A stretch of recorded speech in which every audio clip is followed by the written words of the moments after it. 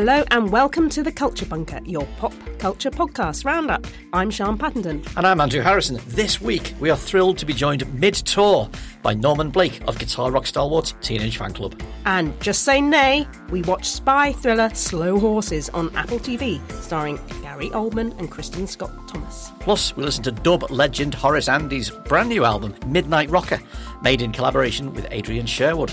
And they think it's all over. It probably is. We watch the Paul Gascoigne documentary, simply titled Gazza, which is out next week on BBC Two.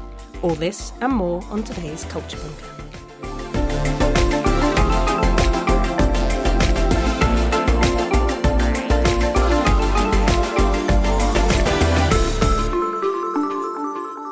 Welcome to The Culture Bunker, the weekly pop culture and entertainment roundup from the bunker. Dialing in from far afield, it's our special guest, Jurgen Klopp lookalike and founding member of Teenage Fanclub, Norman Blake. Hi, Norman. Hi there, Andrew. How you doing? Not bad. Where are you and what's happening? Where are you dialing in from? Sure. Right now, I'm in the production office at the Sheffield Lead Mill, the venue that's actually threatened with closure next year. I don't know if you've read that story. And, you know, it's been, like I say, I guess everyone's been through here, from Cabaret Voltaire to Pulp to Arctic Monkeys or whatever, you know. So it's a very important place. Yes, absolutely. Everybody's furious about this. Ravers, indie pop people and everybody in between. So enjoy it while it's still there. What's it like being back out in the world then, now that everything's opened up? How's it been for the fannies? Well, it's great, actually.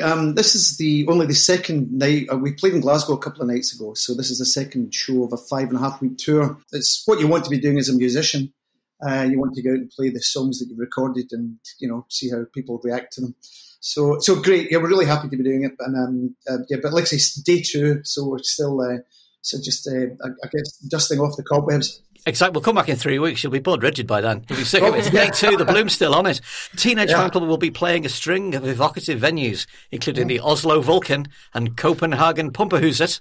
We'll be talking to Norman a bit later. But who else is joining us, Sian? Pete Brown is a British author, journalist, and consultant specialising food, but mainly beer. Hello. And as his bio says, he likes the fun parts: beer, pubs, cider, bacon rolls and fish and chips, which sounds exactly like the fun parts we like, Andrew, isn't it? Yes. He's a regular on the food programme and was named British Beer Writer of the Year in 2009, 2012 and 2016. Are there any more, Pete? And 2021. I knew you were going to say there was another one. Welcome, Pete. How are you? I'm very good, thank you.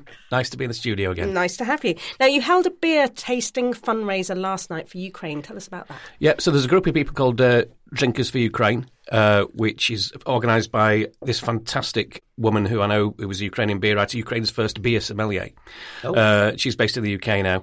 And we just wanted to, you know, obviously like everybody wants to do something to help. And I don't earn... Beer writing isn't a lucrative profession, I have to say. So what about the perks, isn't it? Really? It is. And the pork scratchings. And the perks are I get given a lot of free beer. Yeah. So I've got a cellar at home which has a lot of beers in it that are that were originally brewed for aging. So I decided to get my 6 most treasured beers out and have an auction for places at a tasting, which took place in London last night. Oh, wow. So we had the world's oldest drinkable beer, Ratcliffe Ale, brewed in 1869. Whoa, which that is there's old. about 20 bottles of it left, and there's now 19. Wow. So.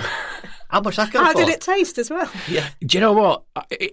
With a bottle like that, if the wax, it's got a cork and then a wax seal around the cork, and if the wax has been broken and the cork's been up to the air, it's going to taste like wet cardboard. Mm-hmm. And my version had a full wax seal on it, but had that wax seal been put on after years of it being sitting by a radiator with no seal. So basically we opened it, found out that the wax seal was intact.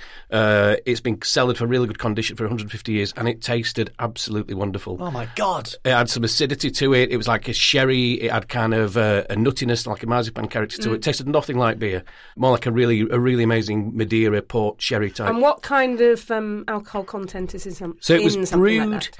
It would have been brewed to about 10%, yeah. But I don't think there's much alcohol left in it by now. Oh, I presumed it was the other way around. It'd be like 50%. It does go up, and there's just weird different aging things happen. So it goes up for a few years, a few decades, and then it starts kind of decaying and turning into something else again.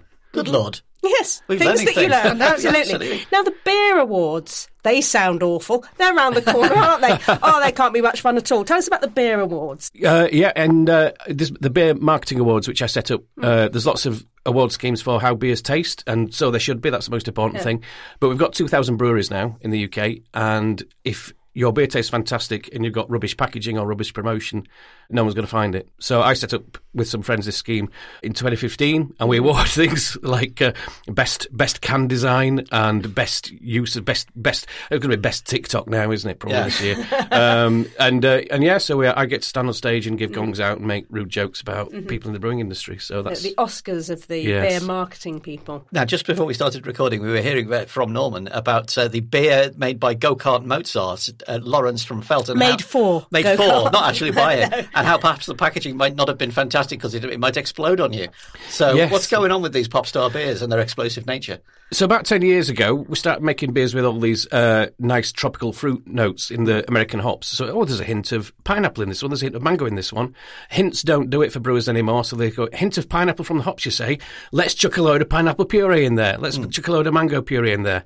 Also, people like their beers hazy now, so they're not filtered, which means there's some residual yeast in a closed space with loads of unfermented sugar. It's a recipe for disaster. It's a recipe for disaster. So when you get a carton of orange juice and it's really old and it kind of, the packaging expands, that's because there's residual alcohol in the juice and it's fermenting the sugar and it's all kind of creating a lot of CO2. And you're a teenager and you think it might get you a bit drunk. Yeah, so it doesn't, but what you are getting is a lot of CO2, so that builds up in these cans and you got exploding shrapnel in everyone's beer. Pop stars beware. Choose your lagers carefully. Absolutely. Before we move on, listeners, a reminder, you can get the Culture Bunker and all of our shows early and without adverts on them when you support us on Patreon. Politics, science, business, philosophy, pop culture, beer brewing, we do it all. And Patreon people get all manner of exciting merchandise too. Just search Patreon Bunker Podcast to find out how to back our endless war against boredom. Now, you heard him earlier. We are thrilled to have Norman Blake from Teenage Fanclub with us today. We're going to have a chat in a moment, but first let's listen to the surprise single, I Left a Light On. It's on our playlist, of course. What's this about, Norm? Well, it's always the hardest question to answer. What's the song about? I'd been through a relationship breakup, maybe about a year and a half of feeling pretty miserable. So eventually with that kind of thing, you come through the other side and you sort of start to feel a bit more positive about life. So it's kind of about that, really, to looking forward, being positive and sort of redemption. And it's always the hardest thing it's always a difficult question to answer. What's this song about? Hopefully, what I've said there has kind of explained pretty much what it's about. Well, I think it's a beautiful piece of music and moving and empowering for the particular times that we're in at the moment. Should we have a listen? Sure. A satellite was falling. We watched it crash and burn. I hear the ravens calling. I know the tide will turn.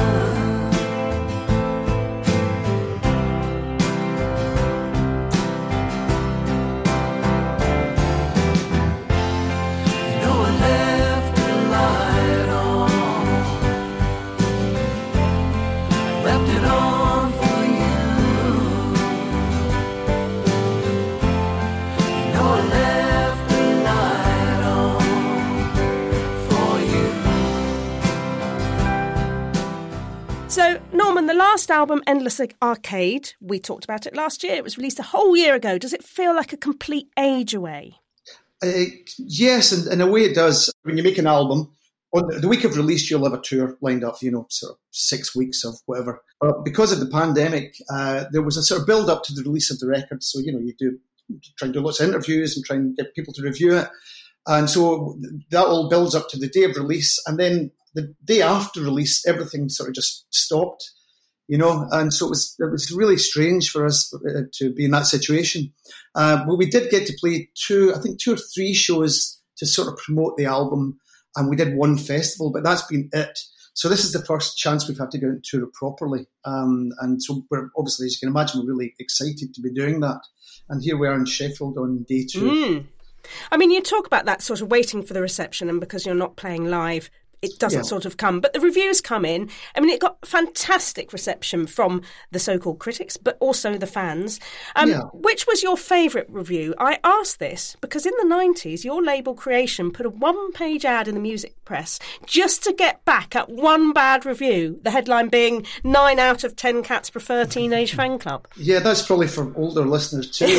Let's remind them. Was it Whiskas? 9 out of 10 cats prefer Whiskas. What happened was we got pretty good. It was for a Grand Prix album. We got pretty good reviews, and someone wrote a real stinker. Now, here's the thing.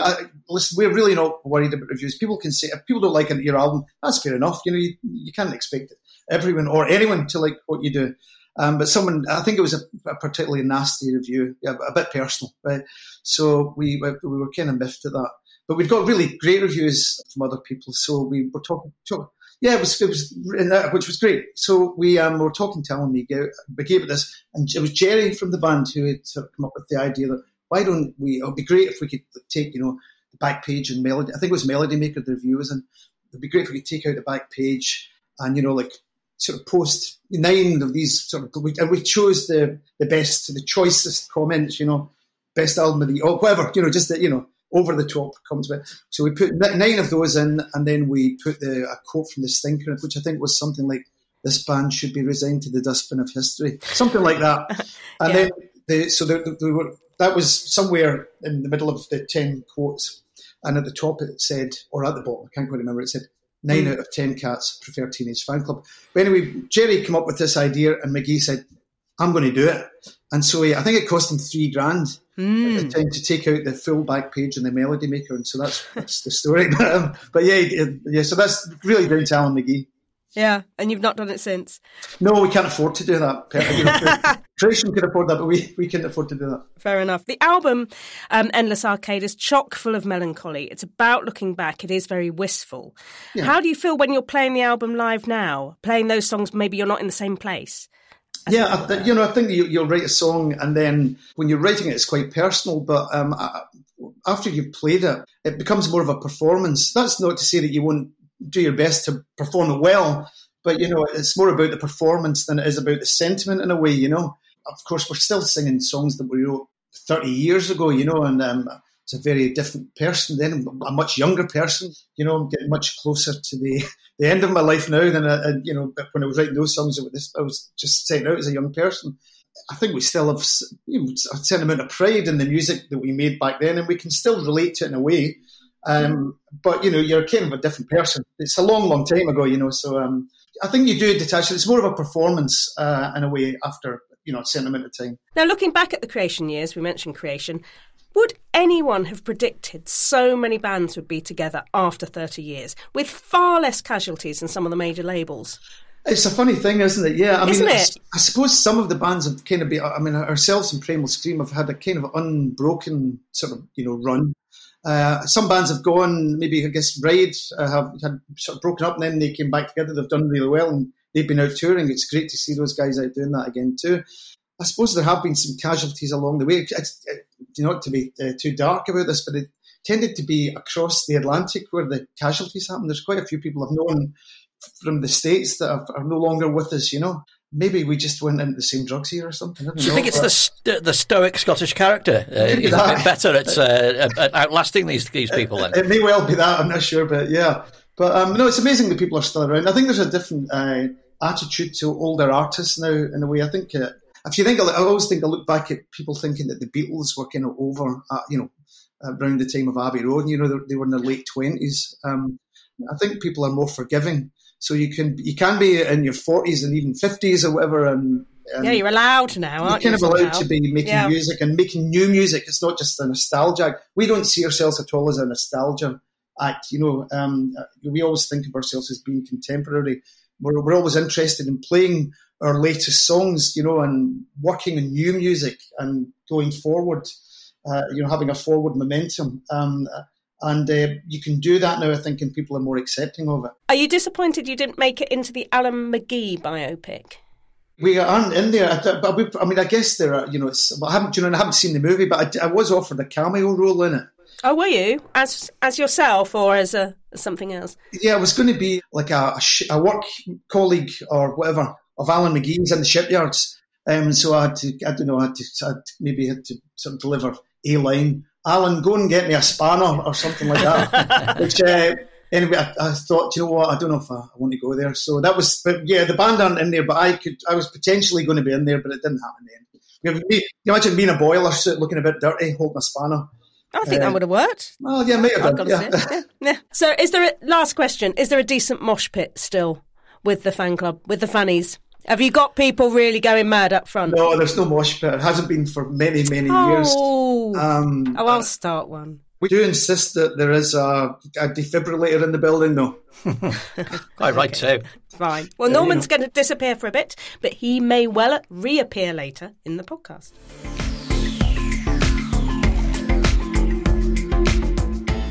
Every week we ask our guests to bring on a current favourite tune to expand the listener's point of view.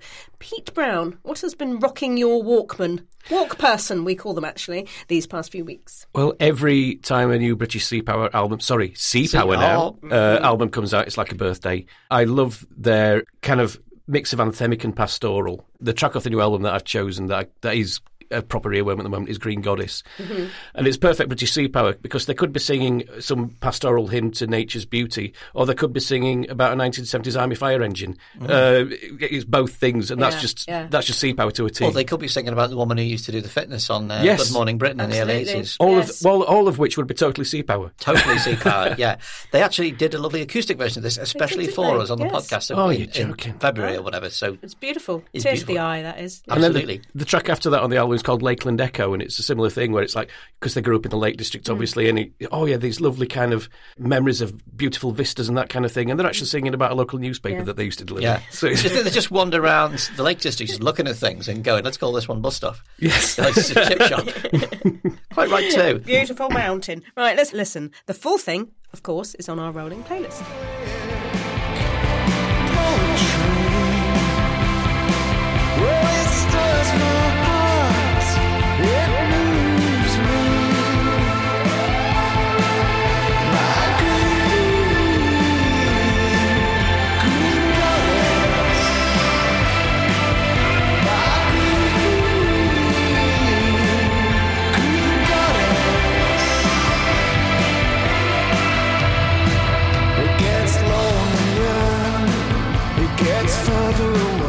Come Friendly Bombs.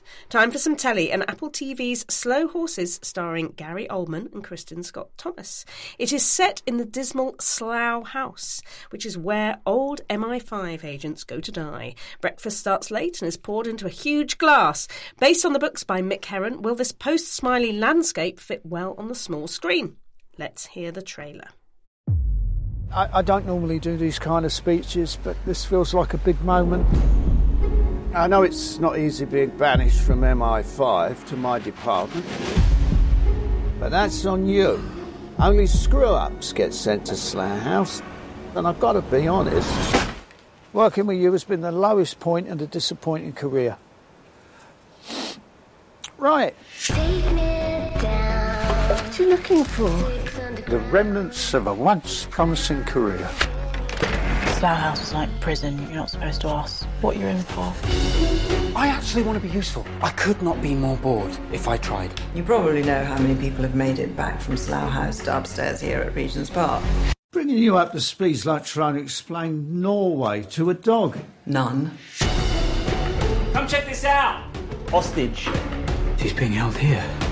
There is something finally happening. What's it got to do with you? Whatever's going on will be handled by the real agents. I get it, we're just slow horses. I've got one lead, I have to follow it. You're going to help me? Oh, no, I'm not. Like it or not, Slough House is part of this now. What do you think you're playing at? I didn't mean to kill him. Of course you didn't. If you meant to kill him, he'd still be alive. Now, Pete Brown, am I right in thinking you were very much looking forward to this? And can you set up what Slow Horses is? Yes. So Slow Horses is from a series of books by Mick Herron, as you said. And my wife Liz found out about it because Will Smith, not the slappy one, the one who used to be in the thick of it, is a local resident. My wife runs the Stoke Newington Literary Festival. And Will, given that he's hugely successful and brilliant and talented, is one of the most modest guys we've ever met. Who's like, "Oh, can I do something at the festival this year?" And it's like, "Yeah, of course you can. Well, what do you want to do?" "Oh, I've just translated Mick Herron's books, adapted them for TV. Do you think that'd be all right to interview Mick Herron?" It's like, "Oh, go on then." So Liz has been urging me to read these books. As soon as Will told her about them, she just sat down and read the whole series straight through. Absolutely gripped by the books, and it's looking like the TV is a really, really good adaptation of it. It struck a chord with me because the interesting bit about it is in theory, the main characters are all screw-ups. They're all failures. And so it's like, well, how can they be at the centre of given that there's 5 books now, it's like, well, they can't keep on being failures, can they? So there's an interesting dynamic there. I mean, it's, tense, pacey action, they're 10 a penny. The interesting thing about it is the premise of them being failures and why they're there, and some of them aren't perhaps the failures that you think they are, that they've been set up and things like that. So, Andrew. Yes. The first scene is very much, I feel, taken from the Jed Mercurio playbook, where we are confronted with something that is of epic scale. And I'm trying not to do a spoiler here, but how did that fit? Well, it's set up to explain why a certain key character is at Slough House, the dumping ground for failed MI5 agents. And I don't think we need to say much more than that. But we are dumped very much into the fast lane in the first couple of minutes. Yes. And at that level, it's fantastically well constructed. And I've not read the books at all. I love the idea of the setup, the idea of the losers, the dumping ground, the ones who failed, finding a purpose, and some of them, as Pete says, not being quite the failures that you thought. So there's a whole load of redemption arcs on here, and there's a whole load also of looking down upon them by the people who consider themselves to be fully endorsed agents. They're in the MI5, which is called Park, which relates to Regent's Park, where their high-tech office is, and they are clearly the successful ones, aren't they? And Slough House is what every single British office was like until about 1995. Yes. It's filthy, it's banisters with dirty thumb marks all over it, rubbish everywhere, everything's brown, nothing works. Yeah. You've got to get into it through a dirty back entry around the back of some back alley in Barbican. And it really does feel like sleek modernity versus grungy old British filth. At that level, I really enjoyed it. However, I have my issues with the pitching of the performances, which are very, very broad. They're very, maybe Pete can tell us a bit about Jackson Lamb, the Gary Oldman character. Yeah, I mean, he's the kind of lynch. He seems to just sit at his desk drinking, smoking and swearing at his team. He's the patriarch of a crumbling system. At least that's how we see him first, isn't it? And there's obviously some history between him and the main spy in the nice place as well. Why did he end up here? Why is he allowed to do what he wants? And as soon as you hear that Gary Oldman's playing this guy, you can imagine what Gary Oldman's performance is going to be like, and it's exactly as you imagine it's going to be. And I like him for that. It's like he's going to do this, and he does exactly what you expect him to do. He's on brand. He's totally on brand, and he's great. And he goads his agents. He tells them continually that they're failures. He tells them not to do anything. He tells them not to have any initiative. But he's doing a bit of clever psychology. He's actually pushing them to be all they can be. Yeah, I mean, my issue with it was that while we're sold a grim and realistic image of what espionage is now, as the Smiley Circus novels and TV series were in the 70s and 80s, the idea that there is no dashing and daring do. It's just, this is very much post Smiley, isn't it? It's grindingly slow dog work, and this is post Smiley in the sense that it's stripped down even further. So there isn't even the kind of style and panache that Smiley's got. These people are not, products of the best public schools who happen to have fallen into a seedy business. They're actually just a random rabble. Yeah. And that, I thought, fitted very much with now. My problem with it is that a lot of key characters are, the only word I can find for it is too TV-ish, shall we say. Okay. So we've got our hacker, right? Yes. Who is the most cliched hacker you can possibly imagine. He's mean, he's antisocial, he sits in front of a curved screen, rattling on keyboards and drinking fizzy pop and behaving exactly like you would expect a hacker to behave. Yes. And I wanted it to be different. I wanted there to be something that played against type. Right. Jackson Lamb himself, I couldn't see the crack or the twinkle or the bit of something special that made people not simply walk out of the room, because all he seems to do is just abuse his staff. There wasn't that thing that Smiley has, which is, the notion that behind this mask of inactivity, some powerful thought is on the go. And all I can see is him sitting there, drinking whiskey in his socks. To me, it's a great, great setup for a TV show that is delivered in a manner that is far too 9 o'clock on BBC One and hasn't really kind of hit the the kind of competitive heights that you expect from streaming services, where drama has to be a lot more sophisticated. We have to have a sense that these characters have much more of an interior life. We have to have the sense that the stories are being driven much more by the characters' interior lives. And I felt this was, I'm up for a plot-driven thing, but I felt that these were not characters that kind of existed outside that TV, shall we say, context, where everybody is a very, very heightened version of one characteristic. Yes, absolutely. What did you think? I'm going to say the two words Killing Eve here, because what Killing Eve did was take something that usually is quite hackneyed and cliched and made the characterisation so good and so what you didn't expect.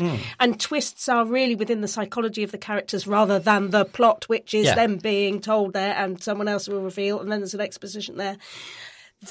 I really enjoyed this, but I enjoyed it. There wasn't that extra thing, which I think that's where Phoebe Waller-Bridge. It's very exciting. It's very exciting. It moves along at a banging pace, and something that we haven't mentioned is the actual plot motive of the first episode. I was going to ask about so there's homegrown terrorism. There's something that is spun on its head. Is that what? Well, I mean, there's I don't think this constitutes a spoiler. There is a kidnap of a student at Leeds University. At Leeds University, I felt seen by what turns out to be a group of far right terrorists who are, and I don't think this counts as a spoiler, they're going to behead him on TV. Now, I didn't buy that, because when British far-right terrorists identify themselves as anything at all, it's in opposition to what ISIS and Islamist terrorism will do. Yeah. It just seems to be – I just simply didn't buy it. I mean, there are – not to in any way excuse British far-right terrorists, but I just don't think they do that particular thing. They do something else atrocious. One of the most enthralling aspects of the Smiley series was you felt that this is the way it really is. Based on nothing, based only on the performance and the script. And I watched this and I didn't think that this is the way it really is. I felt that I was watching a very, very exciting, really well done potboiler, but I didn't feel like I'd had the curtain pulled aside for me. Maybe there's more to come. Maybe there is more to come. I hope there is. Maybe there's some kind of subtle this is what you were meant to think. And I think that quite often about some of these series. And sometimes it turns out that there's just a bit of really clunky plotting. And you're like, oh, that's a shame. And sometimes you're trying to think smarter than the writers sometimes. Yeah. But I think in this, some of these characters have got hidden depths that we're going to find out. Maybe I should read the books. Maybe you should read the books. One question, are USB sticks that easy to steal in cafes?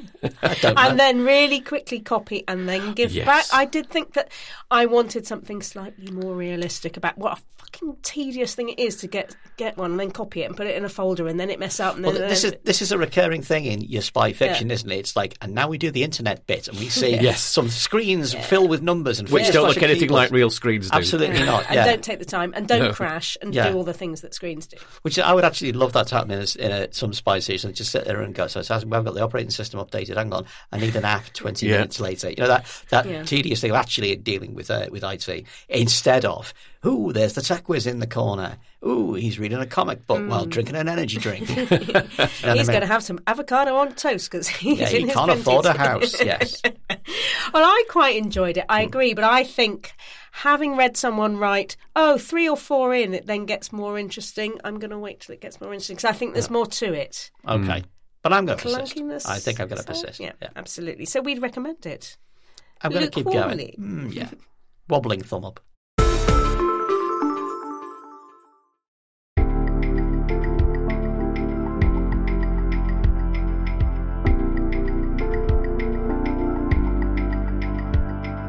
Now, the classic Walt Disney animation of the 30s and 40s has a very particular look, and you might be surprised where it came from. A new exhibition at the Wallace Collection in London called Inspiring Walt Disney, the Animation of French Decorative Arts, shows how all those talking clocks and anthropomorphic wardrobes had their roots in French 18th century art. Our own Yelena Sofronievich and Alex Andreo went down to have a look, and they talked to the exhibition curator, Dr. Helen Jacobson. So this exhibition is a collaboration with the Met. We see everything from concept art to porcelain to the original sketches in Beauty and the Beast. It's a real wide range. And what's really interesting is seeing the artistic process behind it. But many of these objects are actually on their first display in Europe. Can you tell me about Walt Disney and his fascination with Europe? Why did he come to engage with these stories? Well, he first came to Europe as a very, very young man. He actually forged his birth certificate, the date of his birth, so that that he was able to join up with the war effort. And he came to Europe first time in 1918, when he was actually literally 16, and the next day he was 17. So very, very young man.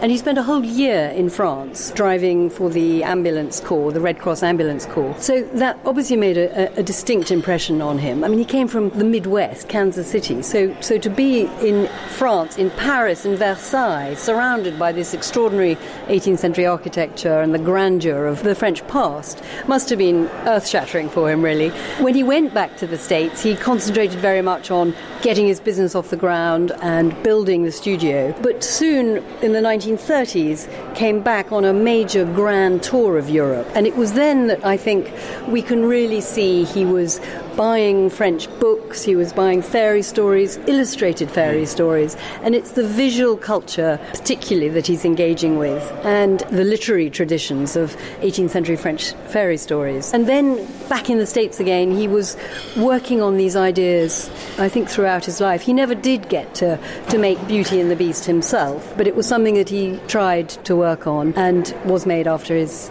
death. You point out a collection of porcelains in the exhibition that you say viewers always look at and say, that looks like a Disney castle. Do you think that Disney could be a good point of access for people into the Wallace collection? I do hope so, because these objects are really remarkable and absolutely stunning.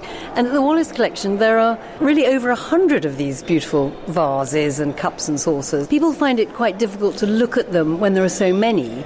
But what we've done by taking a few examples and put them downstairs in the exhibition gallery, or even those wonderful loans that you're talking about, the castles, the turret castles, I think they really benefit from looking closely and close up, and that's what we try to do in the exhibition. One of my favourite parts of the exhibition, we see the 24 stills that are used to create the fantastic animation of Cinderella. As the twinkle of stars fall over her and her dress changes. And you mentioned that it takes something like 500,000 of these stills to make one animated film. But there's still quite a distaste amongst British audiences for showing animation and moving images next to still ones. How do you think this exhibition challenges that? I think it actually often brings out something in the still that you don't see if you don't see it alongside the moving image. So we have, as you say, these 24 drawings which go to make up 1 second of animation. And then we have an 18-second animated sketch, so you can see the 18 seconds of animation. They wouldn't mean the same thing at all if you couldn't see the still drawings next to it. And similarly, I think the still drawings actually matter more when you see the film clip going on next to it, because it's quite difficult to see how these cartoons work, these animations work, unless you actually see the working drawings. And what we've tried to do is to put as many of the working drawings on display to give you an idea of the technology and of how it actually happens. So I think it's actually very important to have the moving image there as well as the still drawing. I love seeing the concept art in this exhibition. There are these fantastic sketches of Lumiere. They're dotted all over with instructions for animators saying no toilet hand and don't bend like this. And there's a lot of humour actually in these illustrations. Do you think that the exhibition really brings to light the individual illustrators, perhaps the women and the men who are often overlooked by this collaborative project? Well, I hope we've done that. And in fact, I know what's been really remarkable is that at the Met show, a number of the Disney artists visited the show, and they were absolutely thrilled, of course, to see that there was some of their work in the show. And going around with my colleague Wolf Burchard, who was the curator at the Met, they said, oh, that's mine, and that's mine. And in fact, sometimes we have been able to attribute works that the Disney Animation Research Library did not know. So yes, we have, and I really feel good about that. And what I love is that downstairs in the exhibition here, we've attributed all the works that we can. And so every drawing that you see has got a name by it. And I think that's very important. It's the practice now in Disney Studios to employ culturally sensitive panels to advise on the art of the film they're making. So they will employ Hawaiian folklorists to advise on the art for Moana, or Colombian curators and historians to advise on the art for Encanto. And I look at the exhibition here, and Snow White has a very Germanic feel to it, which is based on a Grimm's tale, while Cinderella has a distinctly French flavor to it, which is on a tale by Perrault. And I can't quite work out whether they are the beginning of cultural appropriation that ended with the new practices, or they are the beginning of cultural sensitivity, actually, that carries on today? What do you think? Yeah, it's a very interesting question. I think the one thing I do often feel is that although we think of Disney as such an American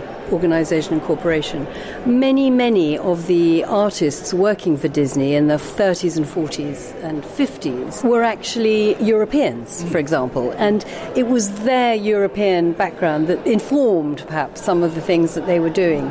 So I'm sure it wasn't conscious at that stage, but I feel that one can't overlook that there is a European input into the drawings, some of the drawings that we see.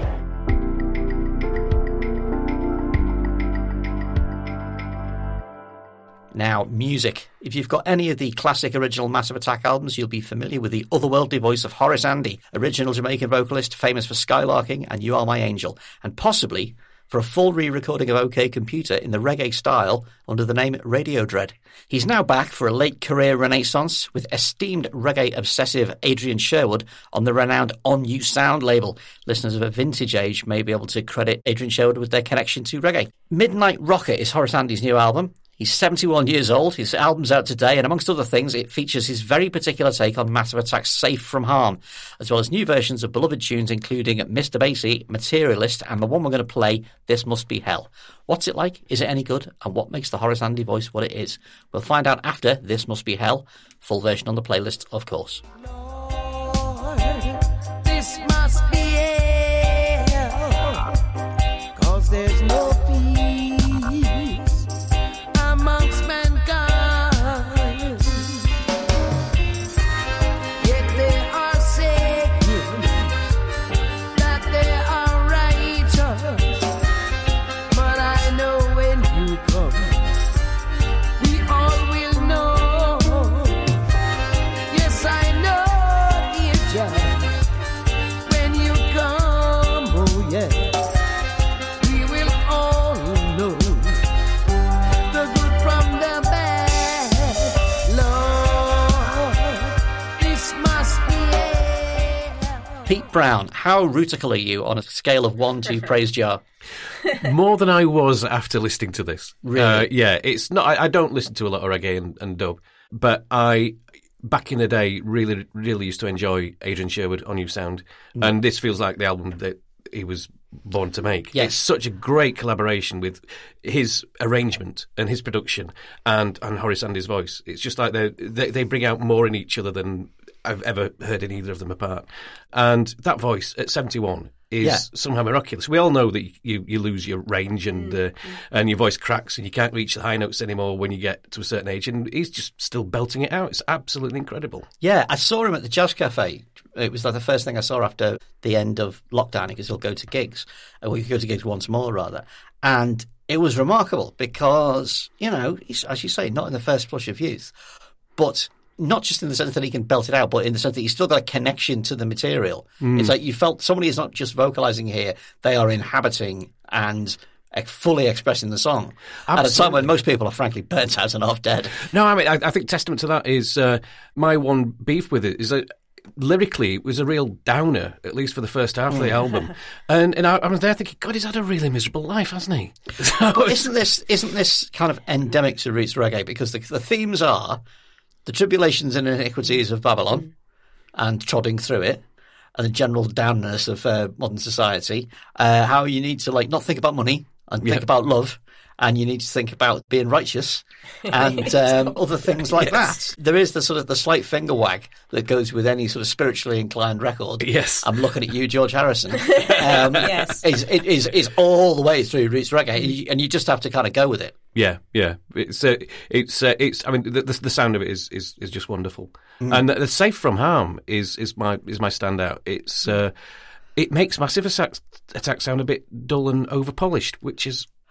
That's extraordinary that you can do that. There's such a menace to it. Yeah, that bass line, which I think is off a Billy Cobham record, isn't it? That famous do do do do do do do do do do do do. They play it rather than sort of bring in the sample, and it does have that real sort of sense of threat. But it has that thing that used to fascinate me when when reggae was a new thing to me, when roots reggae, sort of like late 70s, early 80s was a new thing to me. It's like, how can this be so menacing and yet so beautiful at the same time? What did you think, Sian? I really enjoyed it. Again, it's Adrian Sherwood probably introduced me via sound systems and via any sort of special DJ slots to an enormous amount of music that I hadn't heard before. And this brings it back. Safe from Harm, I've kind of had on a loop, listening to the album a few times this morning, but going back to Safe from Harm again, yeah, I think it's superior to the Massive Attack version. It is produced, Pete is right, absolutely beautifully. And then you put headphones on and then you hear it even more. I just think again, it's got the finger wagging, but that's what I expect and that's what I want. I want someone older to tell me I'm doing it wrong, because that's what people are older are meant to do. The video I think you were going to mention for Safe from Harm, please do, because that's rather special. There's a remarkable video of Horace going down to the metal shop to sharpen up his cutlass, because you need your cutlass to be sharp, don't you? You absolutely do. In But he's this also tribulation. As he There's does no point having a blunt one, is there? No, blunt cutlass. I saw blunt cutlass. He's hopping and dancing around in the metal shop. Well, he's also observing absolutely terrible eyewear discipline as he's got sparks flying off the sharpener thing. He's got no eye protection. It's not a health and safety dream, is it? It's not a health and safety dream. No, he's also got what we used to call a wife beater vest on, which is that's up to him. You said it, it's not me. His choice. Yes. I did indeed. But there's something about it that you just think no one else can do this. Also, nothing else can make me feel like this music. And I had it on a Friday morning, thinking you're not going to get in the zone here. You know, it's Friday. You know, you need this is Saturday, Sunday afternoon, evening, and just getting mellow with something, but it still transports you into that area and that special space that dub does when it's done really well. So is this spiritual music for the spiritually empty, i.e. me? If you're not kind of in any way tuned to spiritual things, is this the way you can get to it? I would say very much yes. Okay. I think you're getting to it. I think listen more and you will become that... I don't think I can face the idea of Rasta me. I think that will be pushing it too far. Pete, you haven't got the hair. I haven't got the hair. I'll never have it again. Pete, it's not often that the pillars of black music get the same treatment as the pillars of country and rock. Like, it's not often you get a Johnny Cash scenario, a legend in the kind of in the twilight or the kind of shall we say Indian summer of their career gets to work with somebody of a previous generation and they build up something incredible. It did happen with Gil Scott-Heron. Should we have more of this? Should we? Because like every newspaper every day reminds us that these people, this talent is not around forever. If the talent's good enough, then yeah, bring it on. I hadn't heard much Horace Andy apart from the Massive Attack albums. Yeah. Some of the songs on the album are total rearrangements of some of his older ones. Yeah. And so I was getting on Spotify and comparing the new arrangements versus the old ones. And it's so great that you can get a song that sounded great, but in the old reggae way, it's a bit crackly and a bit kind of, the studios that they had at the time. And putting this new treatment on them, arranging them for now, is just a lovely...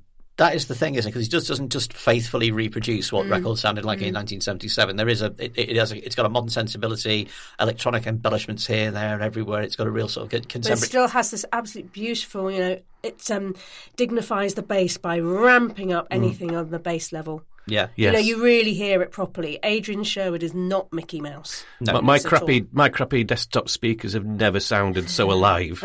They really just... Your computer walking around the desk on its own. So we're recommending this, aren't we? Absolutely. Yeah, I really enjoyed it. Let's have another track from one of our guests. He's back. Norman Blake. What's your current favourite tune and why do you love it? Tell us about it. Okay, well, I've picked a song called... Song by an artist, a band called Workspace. And actually, this is a bit of me sort of promoting a friend, really, because it's the artist is a person called Finlay MacDonald, who was a touring member of Teenage Fanclub and has been on a couple of her records. And Finlay sort of got into a job in education, but he's been making music all along, and this is his latest project. And I just really like it. He also actually... when you asked me to choose something, I chose this, and it got me thinking about another band that he had called Music and Movement, and they made an album which is actually available on Spotify, other streaming services too, and that's really great as well. But I just really like the music that Finlay's making. It's kind of, I think this is his take on sort of bands like Noi, and there's a bit Stereolab in there, and it's just really nice. I really think it's just a lovely song. Well, this is Song by Workspace, and the way they spell their name is there's an underscore between the R and the K. So does that mean it's pronounced Workspace? Well, I don't know, like a kind of Norman Collier kind of glitch in the middle of pronouncing. I really don't know. Workspace. Space, absolutely. Space, yeah, that's something like that, isn't it? Yeah. Well, it's gone on the playlist too, and here is an excerpt. There's often shouting. I know that there's no doubting the fact that we still get along.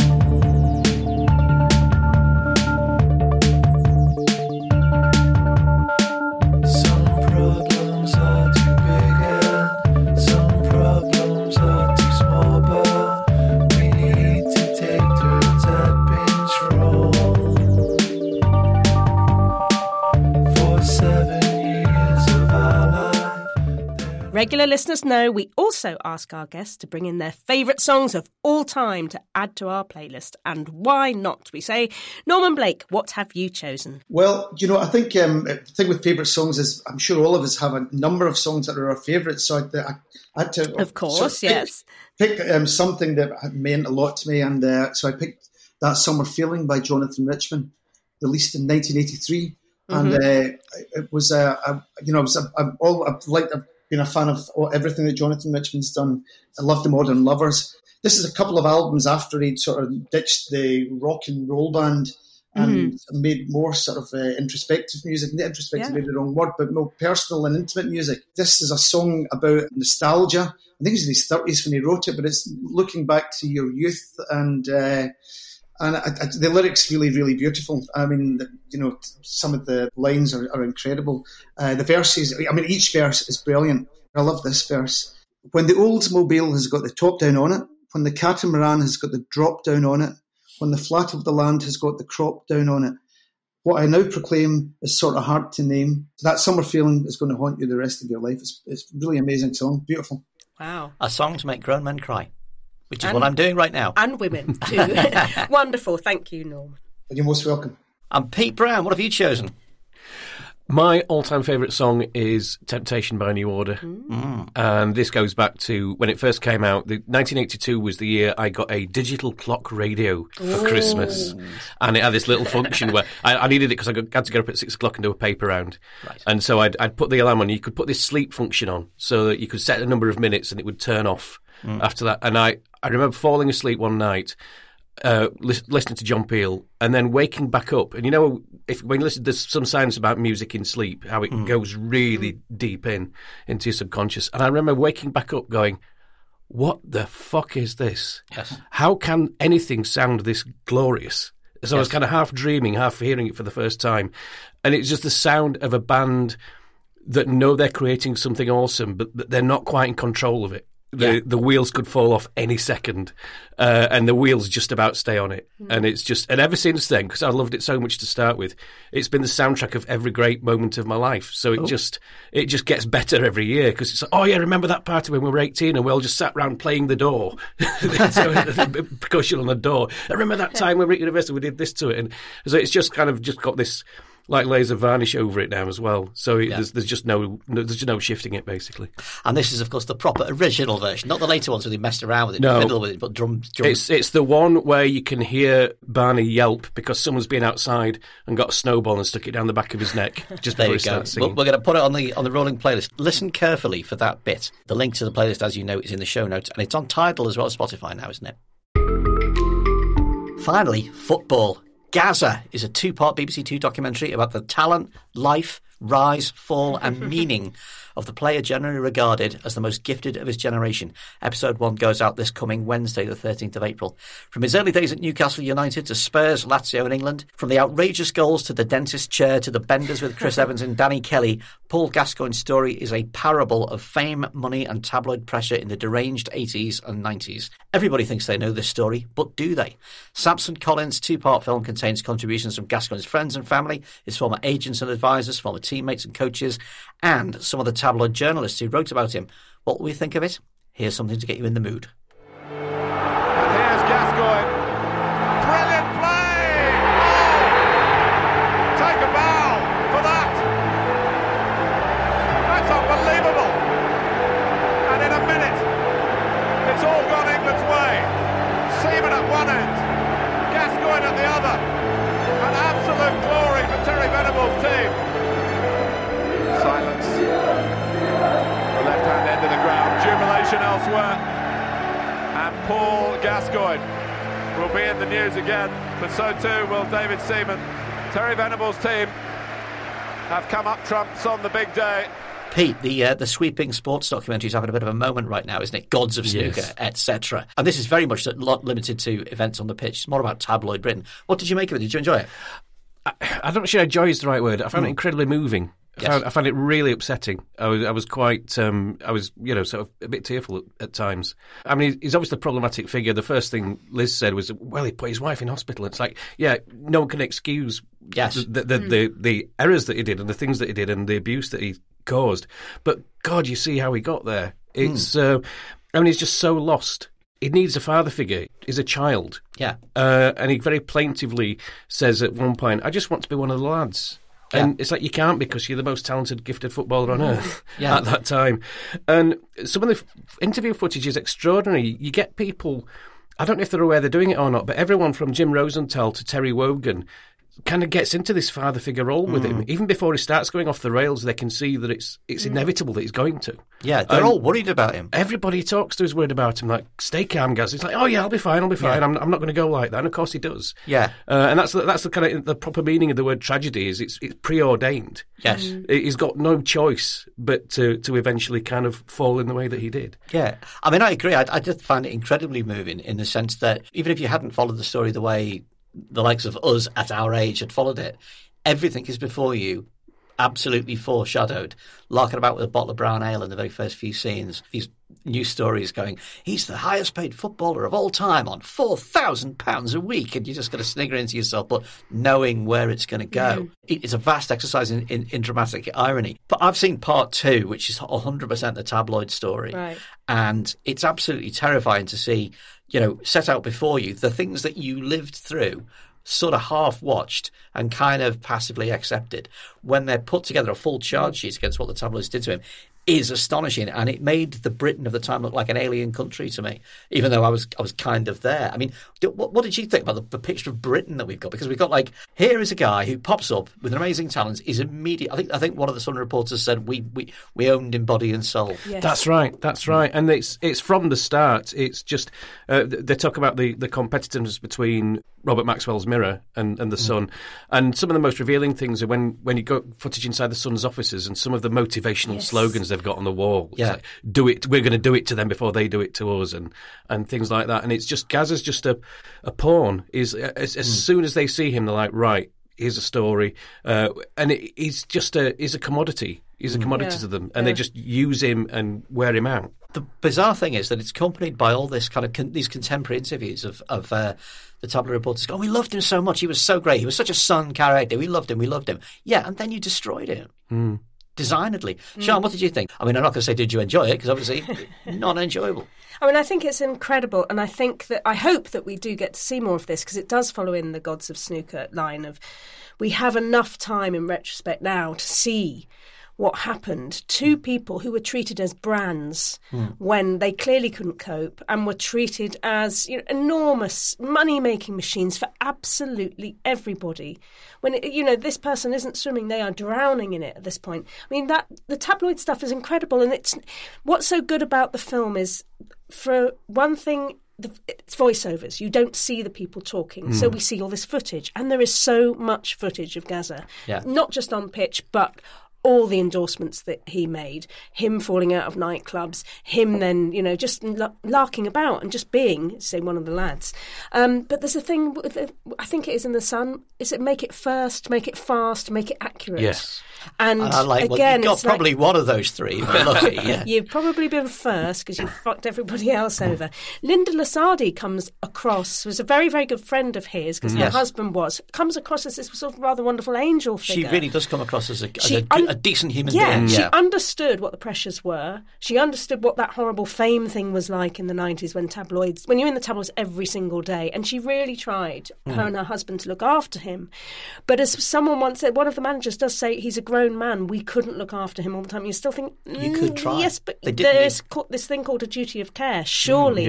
I think it's astonishing. I enjoyed it in the sense that it's a really, really well-made documentary, but it also highlights that time of the 90s where it was money before before everything else, Well, within sport and in what the media was doing, and it kills everybody in its path. Well, there are two key 90s moments that it focuses on. One of the tears at Italia 90 when he gets a yellow card, which means he knows. And we all remember watching it at the time, and you're thinking, actually, this is far deeper. This runs really deep with this person, far more than we thought. He's in tears on the pitch, and Gary Lineker turns to look to the bench and just makes the kind of spinning finger by the temple. He's like, he's lost it, he's cracked, he's gone. And then Euro 96, Gazza's in tears, and you've got, in parallel to that, you've got Three Lions, which for my money remains one of the most damaging things ever done to this country. 30 years I've heard, stop whinging, what you've got to whinge about. I looked at it and I thought, is this the genesis of the self-pitying England that has ruined us, really? The idea that we sit around moping and telling ourselves what victims we are, all seen through the avatar of Gazza and Gazza's tears. Gazza's tears. You know what I mean? That's what made him. What's extraordinary, that footage where he apparently has had no sleep, he's had an argument with the wife, he's just been on a plane, he goes off to Euro Disney or something, and then quickly comes back, he's pissed out of his head, and he scores that amazing goal. And says after the time, I couldn't remember it. Things like that just make this documentary you see good. Over and over again, but moments where he does something on the pitch that looks absolutely not just supernatural, but as if he's in control of something outside of himself. Absolutely. And he dummies three players at once and himself, and still picks it up and scores. And you look at it. I mean, I saw him when he's playing for Spurs. I think they might have been up against Derby County, and he got a free kick just outside the area. And he pointed to where it was going to go. He got locked eyes with the keeper, and he said, "It's going there." Right. Top right corner. And the keeper was terrified, and he just walked up and just put it straight exactly where he said it would, beyond the keeper's fingers. And it was Jedi stuff. Yeah. It was unbelievable. And that's the stuff that makes it watchable. Yeah. When you see a montage of his greatest moments, it is up there with George Best. The amazing skill of the film, I think, is that it shows that this gift actually was a curse. He wasn't in control of it. It was going to do what it was going to do, and he was going to be collateral damage to it, which amazed me. I mean, there is tremendous pathos throughout the whole thing, and I think underlined by a great score by Blank Mass, who used to be in Fuck Buttons. What I thought was fantastic about the score is it evolves musically. So in the late 80s, you've got that feel of 80s electropop. It moves through rave, it moves through techno in the early 90s, and you're hearing World in Motion and Three Lions mixed in with original stuff that's themed around it. But the real standouts are the kind of very poignant sound beds and just pieces of hanging synth pads in the air when Gazza is horribly alone. And there's one particular scene where his divorce has just been finalised, and he scores an incredible goal against Moldova, I think, and just looks like a man completely lost. He's just wandering around the pitch. His eyes are blank. He's staring. He looks like somebody's wandering around the Somme. He's done something incredible, and he doesn't even know who he is anymore. Yeah. I think this is a fantastic film, and anybody listening to this podcast, even if you're not interested in football at all, you'll be fascinated by it because it's a picture of Britain and how this. We allowed this kind of gigantic parasitical growth that is the tabloid press to warp our society out of shape. I mean, Rebecca Wade comes out of it monstrously. She insinuates herself into both Gazza and Cheryl Gascoigne's confidences and uses it to her own end. The repugnant Piers Morgan in the second episode, he's so foul, and he sits there smirking away saying, I don't believe we build them up to knock them down. We build them up and their own weaknesses knock them down. Well, that's not what we've just seen. We've seen you tear to pieces this guy who was supposedly your golden goose without an atom of empathy at all. And, well, how can a weakness destroy somebody unless there's somebody battering away at it? So it actually made me feel not just kind of ill at the way we'd behaved in this country, with our press, but also that in the end it comes back to the people who buy the papers, who are happy to see this guy torn to shreds for their entertainment. It's amazing. I think everybody should watch it. I agree. Definitely.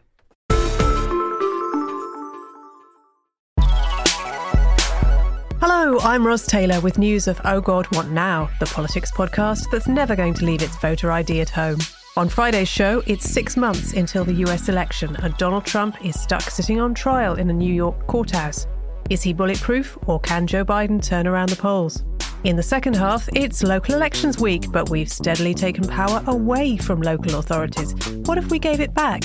And in the extra bit for supporters, is there a right level of ruthlessness in politics? That's Oh God, What Now? With me, Ros Taylor, Raphael Baer, Hannah Fern, guest Nikki McCann Ramirez. Out now, wherever you get your podcasts.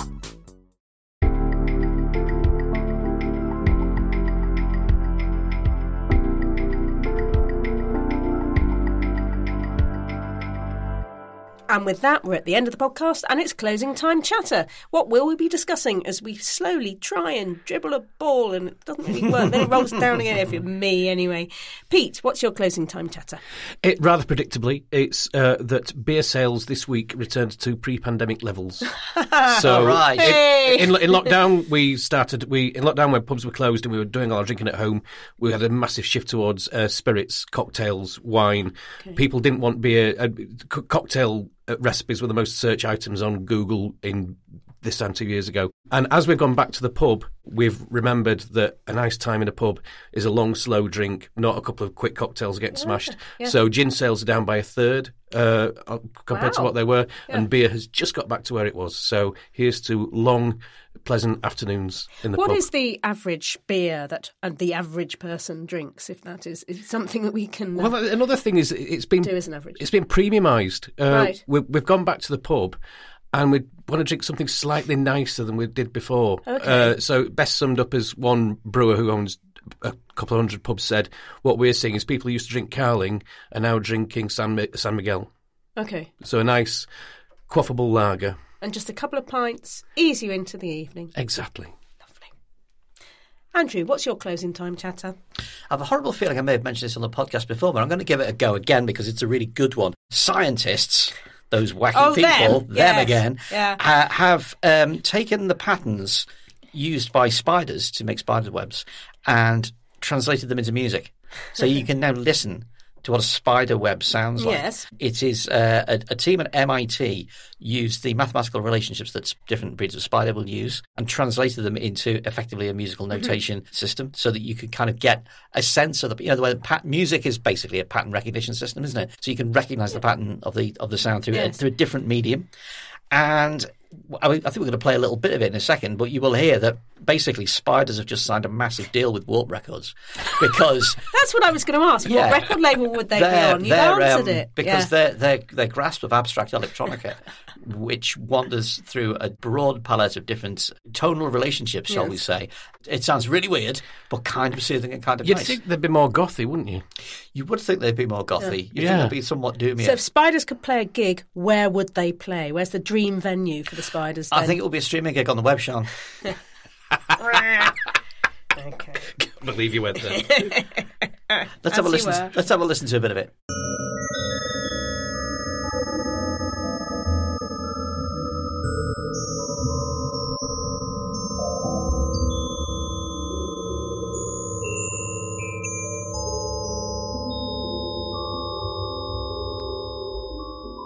Sean, what's your closing time chatter? Well, something is going to be started, and it's called the British Pop Archive. It's just starting with, apparently, Rob Gretton from Out of Factory Records left a huge archive of lyrics and music and ephemera. So there will be handwritten lyrics from Ian Curtis from Out of Joy Division. There is going to be items from Granada TV's history, which includes Coronation Street. It is housed at the Manchester John Rylands Library, but they are asking, I think, for people to say, hang on a minute, I've got this, I've got that. So they are going to expand it.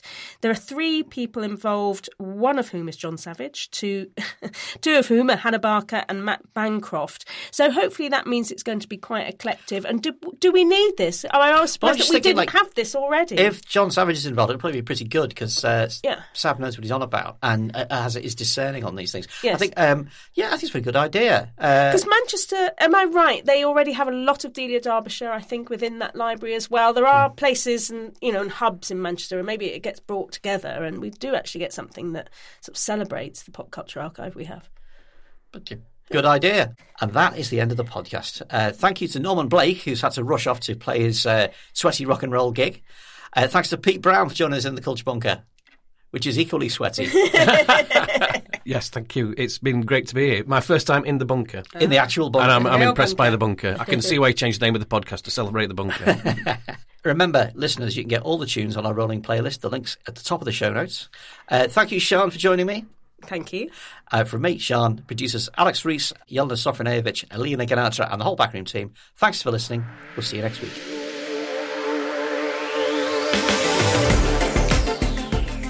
The Culture Bunker was produced and presented by Sean Pattenden and Andrew Harrison. The producers were Yelena Sofronievich and me, Alex Reese. Theme tune by Kenny Dickinson. The Culture Bunker is a Podmasters production.